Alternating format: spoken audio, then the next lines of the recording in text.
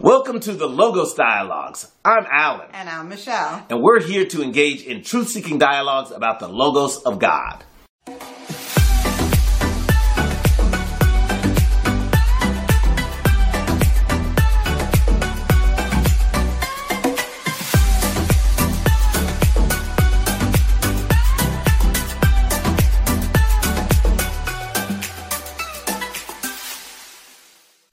Hi, fellow truth seekers. You know, in the last two episodes of the Logos Dialogues, we talked about the Plan B fallacy and the sixth day. And I think the question that came out of that was, why didn't God just create Adam as a spiritual man?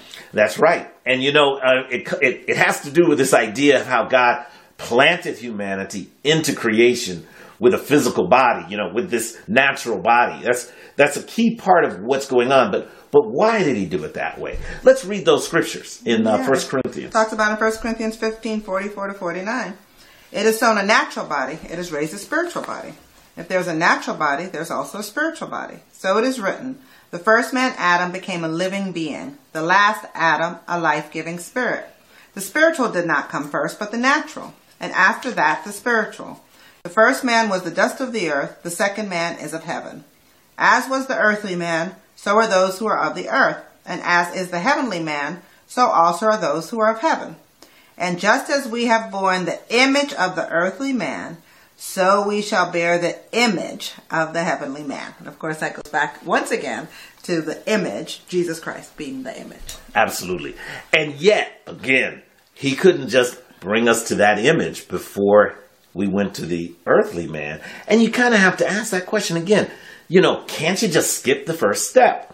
But, you know, the question comes down to love. You know, without love in the equation, maybe this could all have been done without two steps. But love is critical to understanding the problem with why you have to first start off in stage one. What's love got to do with it? Yeah.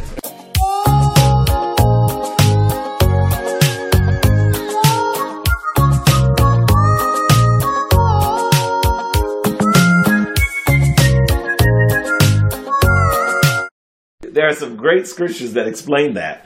And they are the love chapters in the Bible, you know. Mm-hmm. Can you read those? Matthew 22, 34 to 40. Hearing that Jesus had silenced the Sadducees, the Pharisees got together. One of them, an expert in the law, tested him with this question. Teacher, which is the greatest commandment in the law? Jesus replied, love the Lord your God with all your heart and with all your soul and with all your mind. This is the first and greatest commandment. And the second is like it. Love your neighbor as yourself. All the law and the prophets hang on these two commandments. And 1 Corinthians 13, 1 through 3. If I speak in the tongues of men or of angels, but do not have love, I am only a resounding gong or a clanging cymbal. If I have the gift of prophecy and can fathom all mysteries and all knowledge, and if I have a faith that can move mountains, but do not have love, I am nothing. If I give all I possess to the poor and give over my body to hardship that I may boast, but do not have love, I gain nothing. That is an amazing scripture. It makes it clear, right? Without love, we are nothing. Without love, we gain nothing. And yet, this concept of love comes from God. And we have to ask the question, really, is it the same concept when we talk about God's love and our love? Because, you know, two people who are in love, you know, the idea is they become one. Love is this powerful force that brings two people together to make them one. But if one person has one level of love and another person doesn't have that same level of love, there's a problem. Yeah, because doesn't the Bible talk about that we have to be equally yoked? That's right. Mm-hmm. Absolutely. It's all the context of marriage, mm-hmm. right? Mm-hmm. Marriage. If you want to be married to somebody, hopefully the two can become one. And this is something that won't happen without the right kind of love. You know, let's read that scripture about marriage in Genesis. Okay, Genesis 2:24. That is why a man leaves his father and mother and is united to his wife, and they become one flesh. So from the very beginning, there was oneness that was supposed to happen between Adam and Eve.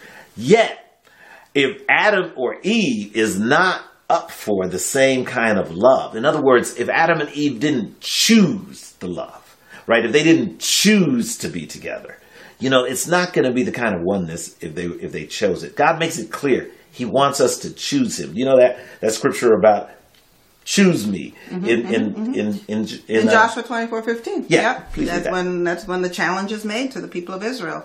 But if serving the Lord seems undesirable to you, then choose for yourselves this day whom you will serve, whether the gods your ancestors served beyond Euphrates or the gods of the Amorites, in whose land you are living.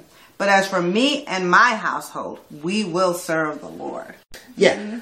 God wants us to choose. God wants us to make a choice. He doesn't want to make the choice for us. He could make the choice for us, but that would be like a shotgun wedding, right? That would be like somebody who's being forced into a marriage.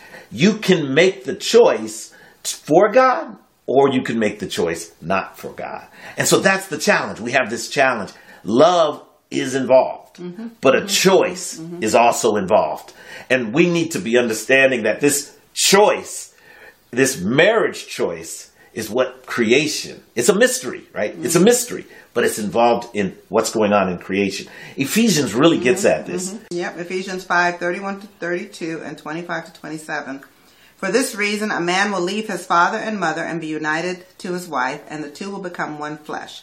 This is a profound mystery, but I'm talking about Christ and the church. Husbands, love your wives just as Christ loved the church and gave himself up for her to make her holy, cleansing her by the washing with water through the word, and to present her to himself as a radiant church without stain or wrinkle or any other blemish, but holy and blameless.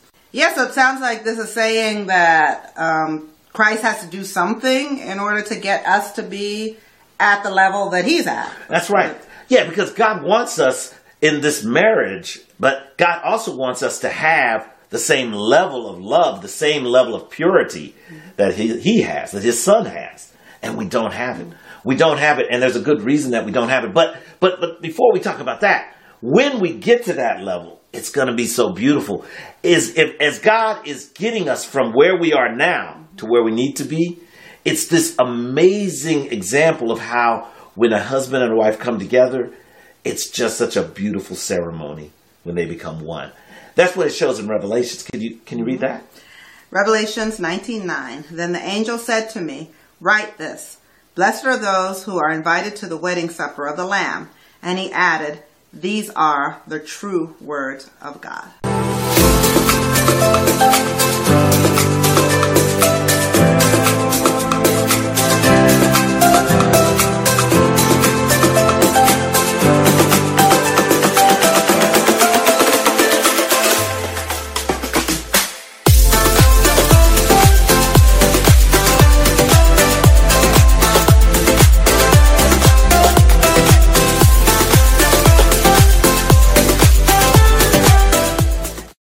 So this sounds like what we were talking about before. This sounds like it's the end of the sixth day. That's right, because in the end of the sixth day, it's very good, right? Because man is in the image of God. There's a similarity between man and God. And because we're in the image of God, in the perfect image of God, we're equally yoked. I mean, we can be yoked with God, the Son, with Jesus, in a marriage that we wouldn't be able to be in if we weren't that way. If he hadn't cleansed us, if he hadn't made us. It has to do with what Jesus is doing for us, like what it said in the Ephesians scripture where he's cleansing us and he's doing the work. He's doing the work. Yeah. Without that work, we're not ready for this marriage ceremony.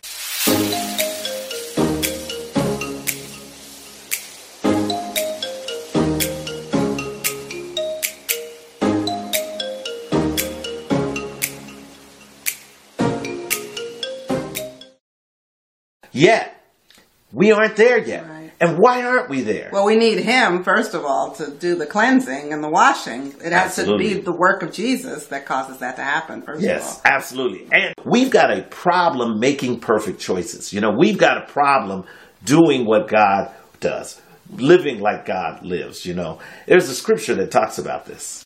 Matthew 7:13-14. Enter through the narrow gate, for wide is the gate and broad is the road that leads to destruction, and many enter through it. But small is the gate and narrow the road that leads to life, and only a few find it. You know, there's an analogy that I think gets to the heart of this, right? God is perfect in every way. He's like a straight line that goes off to eternity, right? He's infinite in one direction and in the other direction. He's like that line that has no beginning and no end. And we're like line segments. We have a beginning and an end. And we also have choice, of the ability to make choices, right? We can choose to do things that aren't always what God would have us do. We can make choices that are my will, not thy will, not God's will. And that means we go off away from the line with every choice. Every choice we make that's not a choice for God. Every choice we make that's different than his will. Every time we decide just a little differently, we get further and further away. And the problem is that, this continues to take us away from the relationship that God wants us to have with him and the eternal life that he wants us to have. It reminds me of a famous hymn, Come Thou Fount of Every Blessing. And some words in it are, prone to wander, Lord, I feel it, prone to leave the God I love. Here's my heart, oh take and seal it for thy courts above. Yeah, the thing is that in our natural state, we're just prone to wander. I mean, that is just who we are. We're prone to wander away from God. And I have to say it, if we're wandering away from God, we are not loving God the way God loves us. We think we are. We think we know what love is. But God really is the only one who understands truly what love is on that straight line, what true love is, what God's love is. There's some scriptures that really get to this. Yep. 1 John 4:10. This is love, not that we loved God, but that he loved us and sent his son as an atoning sacrifice for our sins. 1 John 4:19. We love because he first loved us. And Romans 5:8. But God demonstrates his own love for us in this. While we were still sinners, Christ died for us. And I always am just struck by this particular verse where it says, while we were still sinners, Christ died for us. So it's clear it has nothing to do with anything that we did. We didn't deserve it. Right. We're not good people, and therefore God loved us because we're so good. Right. It's while we were still sinners, Christ died for us. While we're these line segments that are going away, that are making decisions that don't follow the same path as God, we're going off. And what does God do? He loves us in spite of it. And then he finds a way. And so it's a funny thing. Not only does he die for us in order to pay for our sins, he finds a way to connect us to him. To make it's sort of like this idea. The sun is a star going through the universe. And yet there's all these planets around it that are kind of going in their own way. Yet these planets have found a way to be in an orbit around the sun.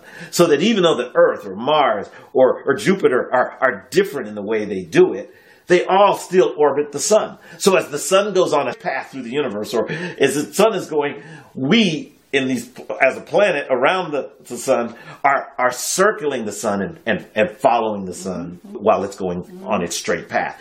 In some way, God finds an answer for us, to connect us to him in such a way that we orbit him as he is going on the straight path. So we don't just go off into another part of the universe. Somehow God knows how to do this. Yeah. And he actually explains it to us a little bit in Matthew 11. Yep, Matthew 11:28-30.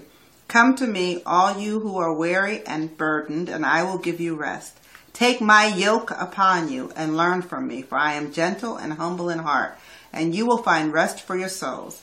For my yoke is easy and my burden is light. I mean, it's just amazing. We started talking earlier about how a real marriage takes two people being equally yoked. Yep. We need two people to have the same kind of love, the same level of love. If one is loving more and one is loving less, there's going to be problems. But how do we do that? Well, Jesus says he has a yoke. Somehow he can connect us to him and yoke us to him in a way that I believe is like that kind of being in his orbit, creating a way for us to be attached to him, almost like when you throw out a lifeline, and the person is sinking. Yeah. They grab the lifeline and all of a sudden they're not sinking anymore. They're able to be connected to that ship that is their lifeline.